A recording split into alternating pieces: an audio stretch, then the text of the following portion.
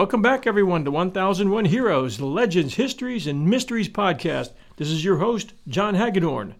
We're very proud to have with us today author Robert Matzen, who we spoke to a couple of years ago when he released Dutch Girl, the story of Audrey Hepburn in World War II. And now he's come out with a sequel, and a good sequel, called Warrior. Gone almost 30 years, Audrey Hepburn remains among the most beloved movie stars of all time. Known for that face and for hits like Roman Holiday, Breakfast at Tiffany's, and My Fair Lady. At the height of her fame at age 38, she walked away from Hollywood to raise her sons. A decade later, seeking a new direction, she came upon the organization that had saved her as a Dutch girl at the end of World War II, UNICEF. What happened next surpassed the plot twist of any movie. The introverted and reclusive Audrey Hepburn became a warrior, using her fame to capture the media's attention as she charged into the most dangerous places on earth to save children and mothers in desperate situations. For 5 years, she drove herself mercilessly on a quest that would ultimately kill her. She waded into war zones, met with world leaders, and called out injustice wherever she saw it. At every opportunity, she espoused causes that command headlines today: racism, refugee populations in crisis, superpowers' manipulation of the developing world, and the reckless killing of our planet. In a moment, we'll introduce Robert Matzen, author of the international best-selling Dutch Girl, as we just said. He also authored Mission, Jimmy Stewart and the Fight for Europe, Fireball, Carole Lombard and the Mystery of Flight, and 5 other books as well. He's earned a reputation for exhaustive research into his subjects, while also emerging as one of the most entertaining writers in popular biography. Warriors is his second collaboration with Audrey Hepburn's son, Luca Dotti, yielding new surprises that build on the story begun in Dutch Girl. Robert Matzen, it's great to have you with us today. Can't wait to hear about this story. Well, it's nice to be back. Tell us about your collaboration with Luca Dotti and where that has led you for the second book on Audrey Hepburn. Well, Luca and I met up in the Netherlands for the Dutch release of Dutch Girl in September of 2019, before the unpleasant COVID came around. And it was a magnificent day, and the idea for Warrior was really sort of hatched that day just because we had such a good time and we got along so well. We wanted to do something else together. And this story, the Warrior story, about his mother, who he called a badass. I mean, that was his term. He said to me, that got all of this really started, he said, UNICEF thought when they got my mother, they were going to get a pretty princess who would raise money at galas. And what they really got was a badass soldier. And that, I got goosebumps saying it now every single time. And that set me off on the course, because it's a story that people just don't know about Audrey, and one that I was really happy to tell. What made this second book, this second research, this second collaboration with Luca Dotti special for you? Luca knows everybody who knew his mother, and he was able to connect me with her best friends, UNICEF people, and I, for my part, tracked down a number of UNICEF people that worked with Audrey in the field. So getting to know these people and actually capturing a story that they all had in their heads. It's not different than really Dutch Girl and the story of Audrey in World War II. The people who lived through the war in the Netherlands, they had it all up here, but nobody had documented it. And it was very similar with Audrey's trips to Ethiopia, and especially the later missions, because the early missions, like Ethiopia, got a lot of press coverage. She captured the world's attention, but then the press, they get kind of jaded. Oh, we covered Audrey in poverty situations. They moved on, but she kept at it. And especially she goes to Bangladesh. And she did that particularly because Henry Kissinger would speak badly about Bangladesh. And so she, the warrior, went after Henry Kissinger and went to Bangladesh. Then she went to Vietnam. The U.S. still had an embargo against Vietnam in 1990. She went straight into Vietnam and talked about, we've got to get past the war. These people are suffering. They don't know anything about your embargo. They just know they don't have enough food. So that's what she did. And then in her last mission, her 7th and final major mission, was to Somalia. And as many of us know, if you've seen the movie Black Hawk Down, Mogadishu, which is where Audrey went, was really no place for a pretty princess. It was no place for the U.S. military, as the movie. There was no way to win in Mogadishu. It was the Wild West, but she went there and she impressed. I talked to a number of Navy men and Marines who had been there, and they couldn't believe what she did. With a little UNICEF party under a flag of truce, they went into places that whole platoons of Marines wouldn't go. So, it's a hell of a story that emerged that was just waiting to be told. When did Audrey leave Hollywood, and why did she leave? Audrey, after making 2 pictures around 1967, she made one called Two for the Road, and then she made one called Wait Until Dark, where she played a blind girl. After that, around 1967, she divorced from her husband, and she left Hollywood to raise her 2 sons. At that time, Sean, the older son, was about 8, and Luca wasn't born yet. Luca was born in 1970. She wanted to settle down and be just a married lady, and she did that in Rome. So she came back to the screen in something called Robin and Marian in 1976, where she played Maid Marian to Sean Connery's Robin Hood.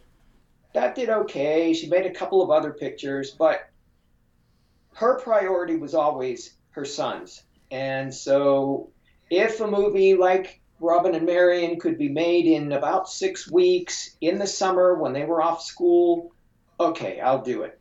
But that became more and more difficult. Plus, she got to an age when she hit 50, there aren't that many parts for actresses anymore. And so she stayed retired, but she was still young enough that she really felt she had a lot yet to give. But where and how? And so that's how she finally found UNICEF. For those of you, maybe the younger ones in the audience who don't know who Audrey Hepburn was, she was number 3 on the American Film Institute's list of the greatest female stars of Hollywood. She was a slight young woman, a great dancer, then not the kind of woman you would expect to see in a war zone.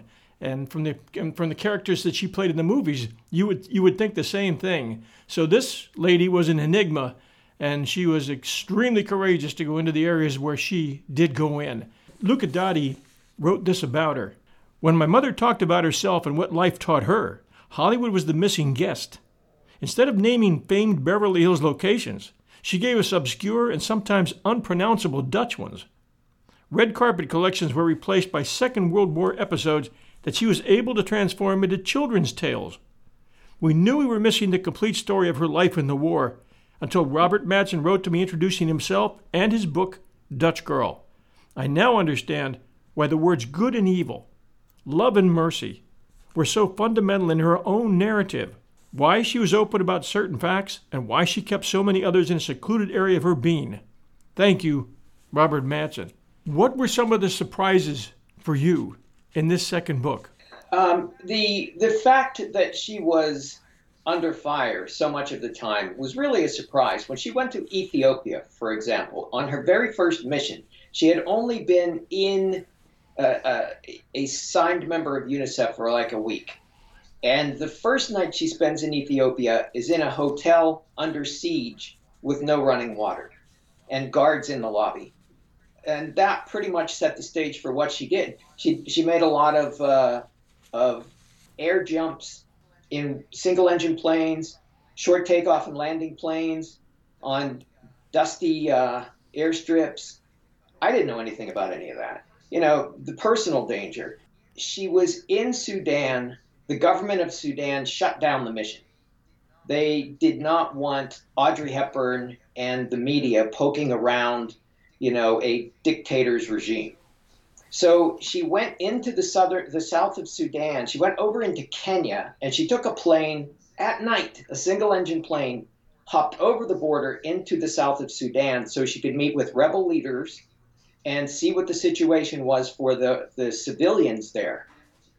And when she came back and she told Luca that story, she lived in Switzerland. She came in a really nice house in Switzerland, civilized Switzerland.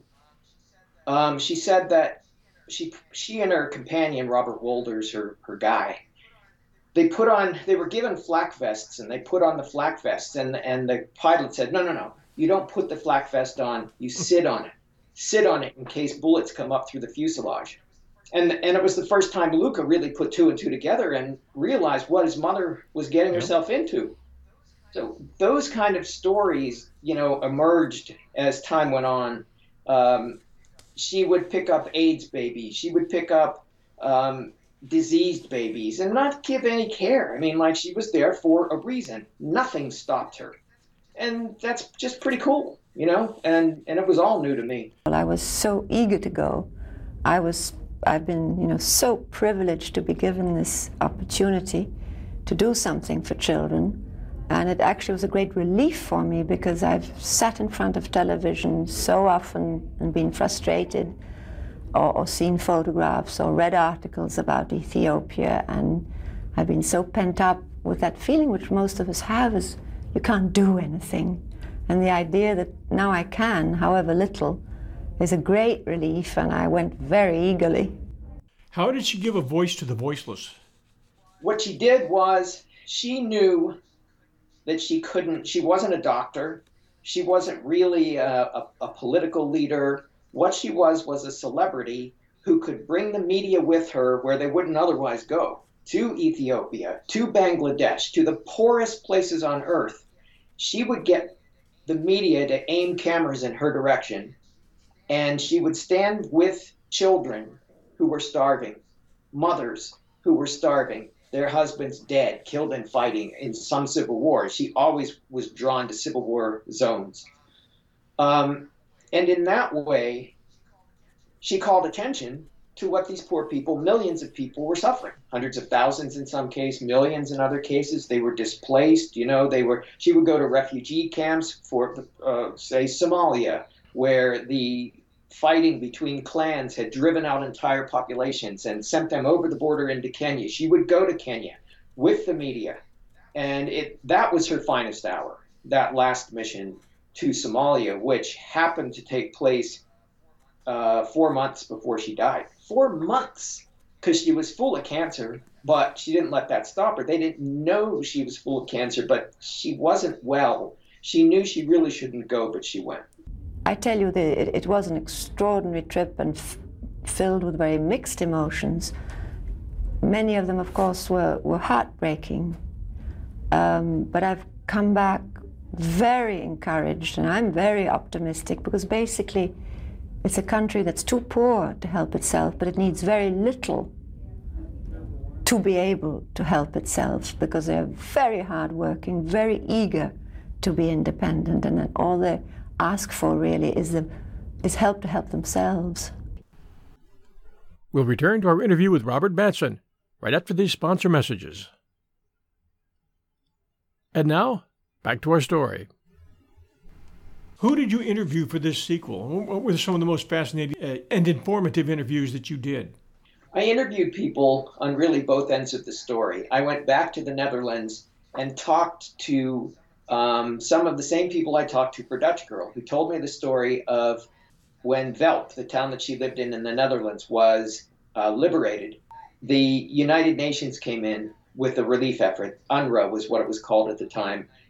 United Nations Rehabilitation Administration came in and brought food and brought clothing. And that put on the radar with Audrey how important it was when you're starving to get food, because she had been starving.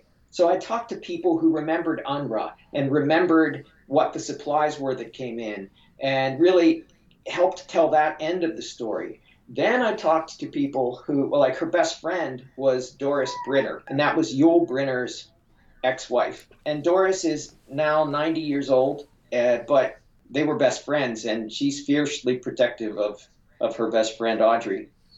I spent a lot of time on the phone with her. Anna Cataldi was a journalist and friend of Audrey's who went to Somalia with her. I talked to Anna at length. I talked to Luca every Friday, basically for a year. A lot of UNICEF people I tracked down around the world, which is kind of the beauty of the pandemic, is that whoever I called was like, wow, let's talk, because everyone was trapped together around the world. Mm-hmm. I talked to people in Sri Lanka, Australia, Virgin Islands, I mean, all over the place. I interviewed UNICEF people, including the elusive man who set up that secret mission into Sudan. I could not believe my good fortune finding him to tell me exactly what happened there, because it was not recorded. It was not recorded. There were no journalists along. It was just Audrey and her guy. Can you remember some parts of his interview that you'd like to share with our listeners? Yeah, he was worried. What he had to do was arrange the plane that came from Kenya across the border into the south of Sudan, including the runway. He had to negotiate with the rebels that this plane was coming in, do not shoot at it. He had to go so far as to make sure there were no cows on the runway. There were no ruts on the runway because the plane was coming in at night, with smudge pots to bring it in. It's like just crazy stuff. He talked about how he set up a meeting and attended this meeting with the head of the rebel government. There are still some people that in South Sudan, they are still in the government, the ones that talk to Audrey, they became legitimate guys.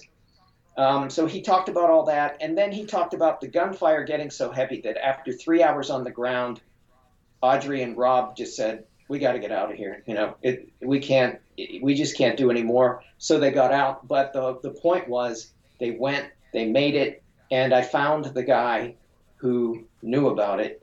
And I have that story. That's amazing. Why did a close friend of Audrey's say that it was UNICEF that killed her? That was a direct result of Somalia. She went to Somalia to places that really she should not have gone to, because the scope of the disaster, the scope of the suffering and the death was too much. It was too much for her. It broke her spirit. She had been able to keep her sense of humor and keep her drive through all of these missions.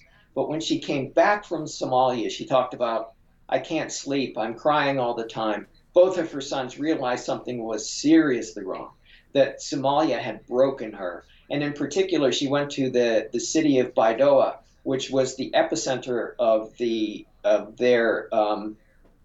their suffering.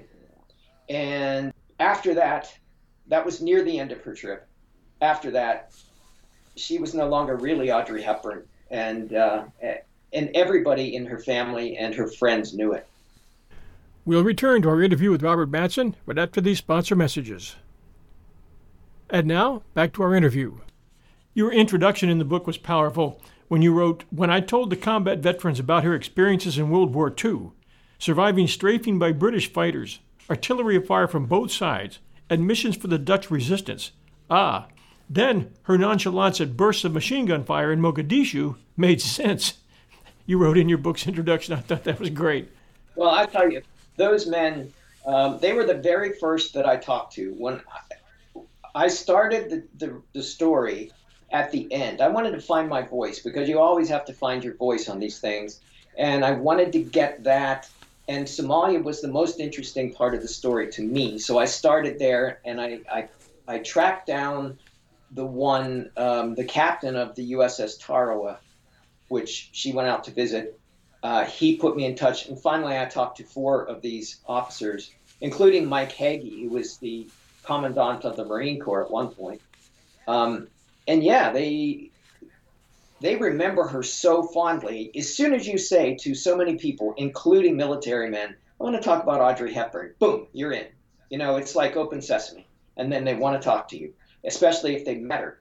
And the captain of the ship got a kiss on the cheek from her, and it was like the highlight of his life. I have a photo of it in Warrior.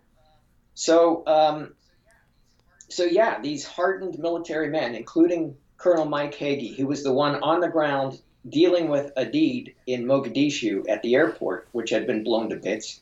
He met Audrey Hepburn and said, well, you really should. Audrey wanted to go out and thank the Navy boys and the Marines for being there and supporting the cause. And he said, well, we really shouldn't do that, but let's do it. And so she flew out there, and it was really the highlight. The one bright spot of the entire trip was, seeing the military power, having a drink. She liked bourbon. She got to have a shot of bourbon. She got to take a shower. She got to rest a little bit, and then it headed straight back into the war zone. But yeah, the guys were great. They loved talking about her. They loved talking to me, and it was a thrill. Another great piece from your book. In 1995, 2 years after Audrey's passing, Sophia Loren wrote that Audrey was meek, gentle, and ethereal. I now take umbrage at the very idea that this lion-hearted woman, this warrior, was in any way meek. He continues, she could be, at any given moment, wise, funny, engaged, determined, reflective, sad, evasive, playful, childlike, doting, fussy, or committed. But meek? Audrey Hepburn took a night flight in a single-engine plane into the war zone of southern Sudan, sitting on a flak vest in case stray bullets came up through the fuselage, which you had mentioned before, and how true. Amazing, amazing woman. It's true. It's quite true. She was one of a kind. And a lot of people, even younger people, know Audrey Hepburn because she has somehow, who the heck remembers Clark Gable or Vivian Leigh or, name the star, June Allison or what. If you ask anyone under 40, they have no idea who you're talking about and their eyes glaze over. But if you say Audrey Hepburn, she's been gone 30 years almost. And people, women especially, but people know that name. And I think part of why they know the name is not only her pictures, but what she did in the last 5 years. It just seeped into the public consciousness. What she did. That she was almost a Mother Teresa, although she would take umbrage at that. She did not like to be called a saint or anything like that. She was a real person, down-to-earth person. But I think she is remembered as much for her courage and her humanitarianism as for her motion pictures, as great as they are. If you could have 5 minutes with her today, what would you ask her?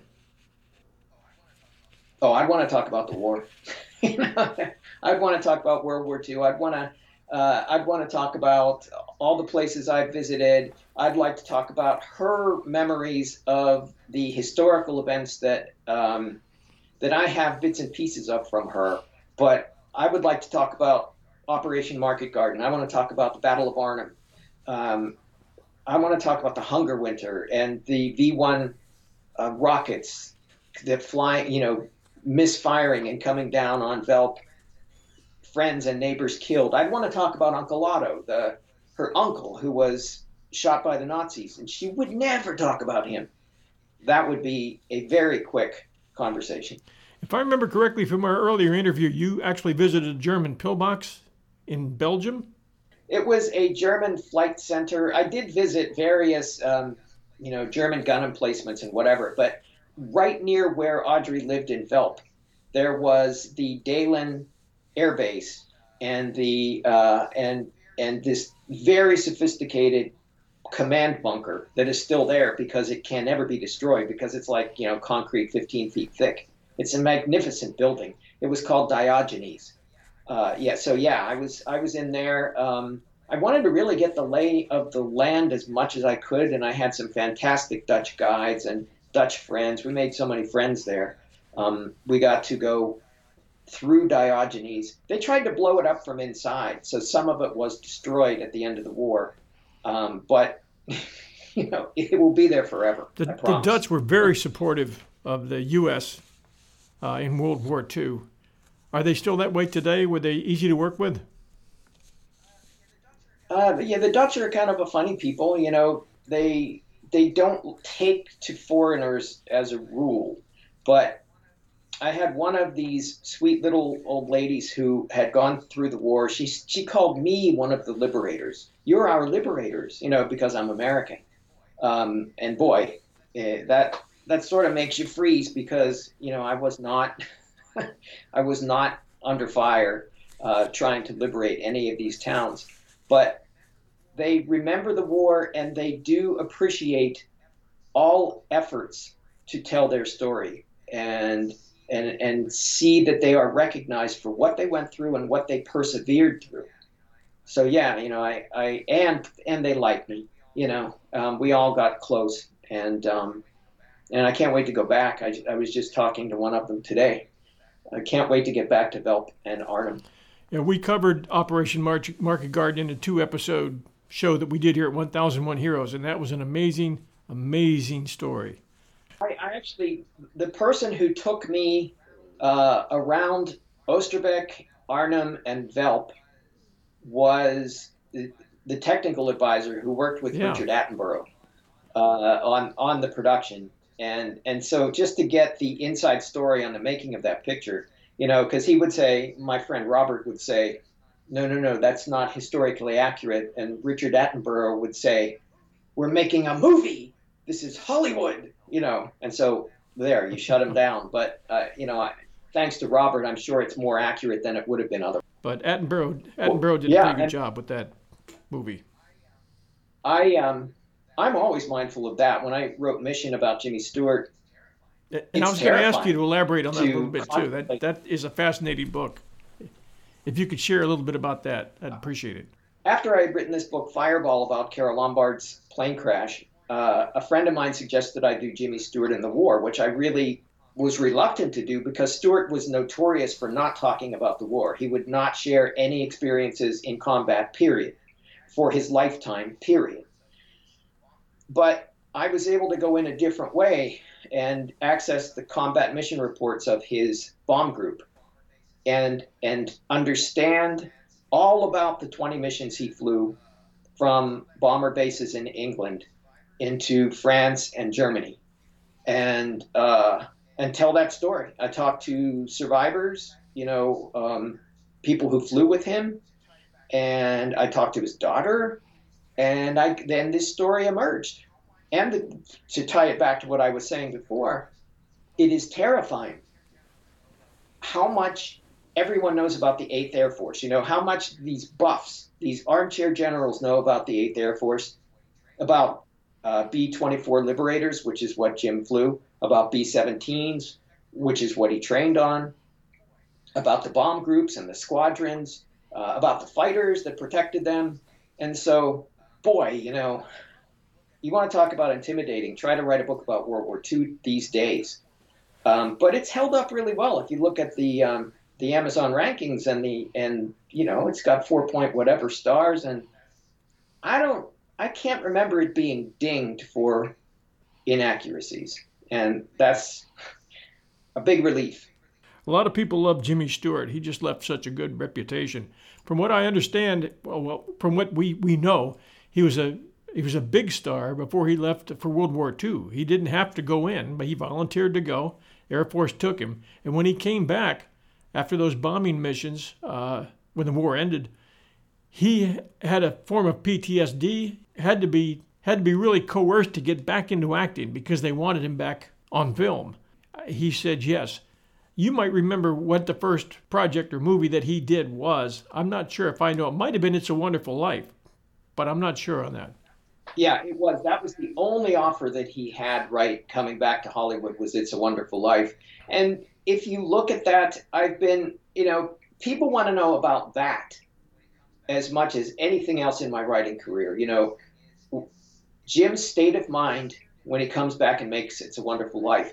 And the nice thing is it's a film that is seared in all of our brains. So when I say, think about the scene when he breaks up his living room and he throws models into the Christmas tree and he terrifies his wife and his kids and they're looking at this maniac, this raving maniac who's like a complete stranger. There, bingo, that's Jim. That's the Jim that came back from the war, that had rages, that had shakes, that had night sweats, that couldn't sleep. He had nightmares. And they went on and on. It's not like he just got over it. But what he did was, what he realized making It's a Wonderful Life was he could channel some of what he was feeling inside into his characters, and give them depth that he certainly never had before the war. He was a fine actor, but he was an actor. This is a man who went over into Europe and he lived this hell, nightmares, leading formations of bombers and being responsible for men who died. It's so much. No wonder he never talked about it, because of what he had seen, what he had endured. He was a perfectionist, and self-critical to a fault, an absolute fault. I could have done this better. I could have done that better. So he couldn't talk about that either. And that's another reason, he couldn't talk about missions because he felt like he made mistakes. Damn it, I made a mistake. I made a mistake. So what a complicated man to try to unlock.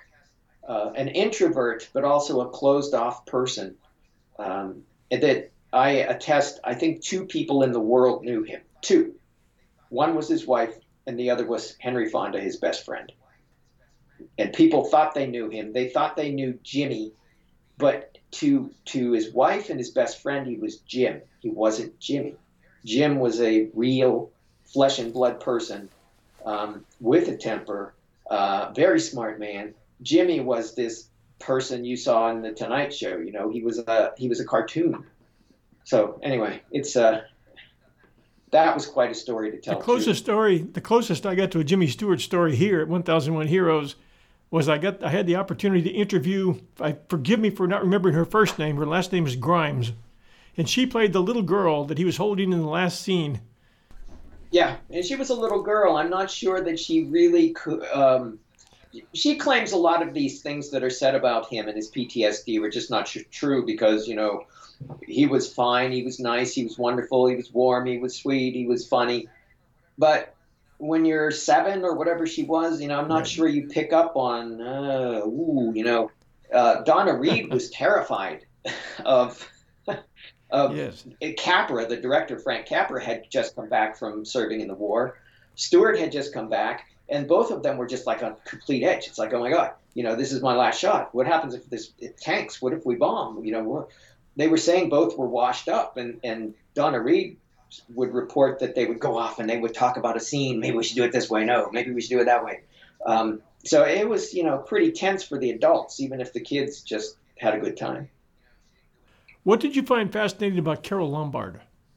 Well, this is another really courageous person in a different way. She didn't go into war zones, but she was ahead of her time.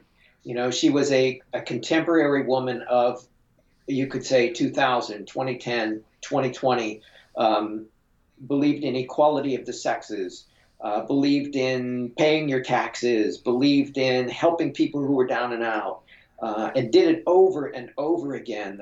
Lucille Ball was one that she helped to get her career started. Alice Marble was a Wimbledon champion tennis player who only got to Wimbledon and won it because Carole had helped to sponsor her. Over and over again, you hear these stories of the wonderful things she did, and the way she died was emblematic of the way she had lived, which is charge ahead. She was the first woman to go off and sell war bonds out of Hollywood. She went to Indiana to sell war bonds. She died on the way home in a plane crash near Vegas. So much to admire about her, and I've been very lucky. Maybe it's because I wrote about Errol Flynn. One of my first books was about Errol Flynn, and he's, he wasn't a good guy, really. Let's just call a spade a spade. And after a while, it gets you down. So I think maybe it was unconscious. I started to pick people who were, pretty cool. And so it was Carole, and then it was Jim, and then it was Audrey, and then it was Audrey again. Writing a biography is no easy task, and you've got to constantly talk to people that knew the person that you're digging into and connect with them. And it would seem to me to be a lot easier if the person you're digging into is somebody you really admired, because that's going to come through to the people you're talking to, and those doors are going to open. Did you find that true? Yeah, I think it's very true. You have to understand the person that you're dealing with, like Jim. You have to understand where he came from. I grew up in a small southwestern Pennsylvania town, very much like the town he grew up in. I grew up in California, Pennsylvania. He grew up in Indiana, Pennsylvania. They were little college towns, mining towns, agrarian towns. So I knew that part of him. He's an introvert. I'm an introvert. So you have to understand. You have to get to understand these people. And it is much easier if you like the person. My friend Scott Iman, who is another biographer, he said, he said that writing a book about John Ford, the director, was like, being locked in a phone booth with a maniac for 2 years. And I certainly understood what he was talking about, because that was sort of my experience with Errol Flynn. He's just, kind of a mean drunk. That was his problem, was he was a mean drunk. The extra problem was he was always drunk. But like Audrey was very. He was a Marine, or he was with the Marines, I think. He was a photography expert with the Marines. He was on Wake Island when the Japanese attacked it. Ford. Yes, Ford was one of those directors who went and served, and he was at Wake. Yeah. He was rough on John Wayne too in a lot of those films, from what I understand. I know every actor Wayne took a lot of suffered at the hands of John Ford. If you had somebody in your radar to do right now, who would you most want to do? I was thinking of doing Olivier de Havilland, because she just passed, and she's never been done, and she's quite a character, because she made Gone with the Wind, and because she was the one that broke the studio system. She went head to head with Jack Warner at Warner Brothers. She sued him, and when she won that lawsuit in 1944, it changed the way Hollywood did business. It broke Hollywood, star system, as they called it. But I've sort of cooled on that idea, because I think I'm being pulled toward the war, back toward Germany, trying to find a story I can tell about the war. Robert Matzen, thank you very much for your time today and for sharing your story with us. I know a lot of people are going to want to pick up Warrior by Robert Matzen. Fantastic book and a great job, and a wonderful tale about Audrey Hepburn's later life. Thank you for your work on that. Thank you so much. Appreciate it. Thank you, John. Thank you for having me. Invite me back sometime. Talk to you again soon. Stay in touch. I guess there is a real sort of dichotomy between the fact that she was so well known and that she became ill from a disease that only touches 1 in a million people. We usually use those words, rare, 1 in a million, to describe something valuable, extraordinary, and she was.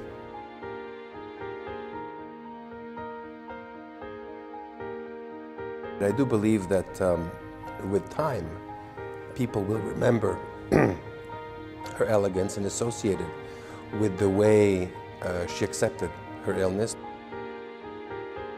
I can tell you without any uncertainty that the way she handled it was truly extraordinary and beautiful as a person.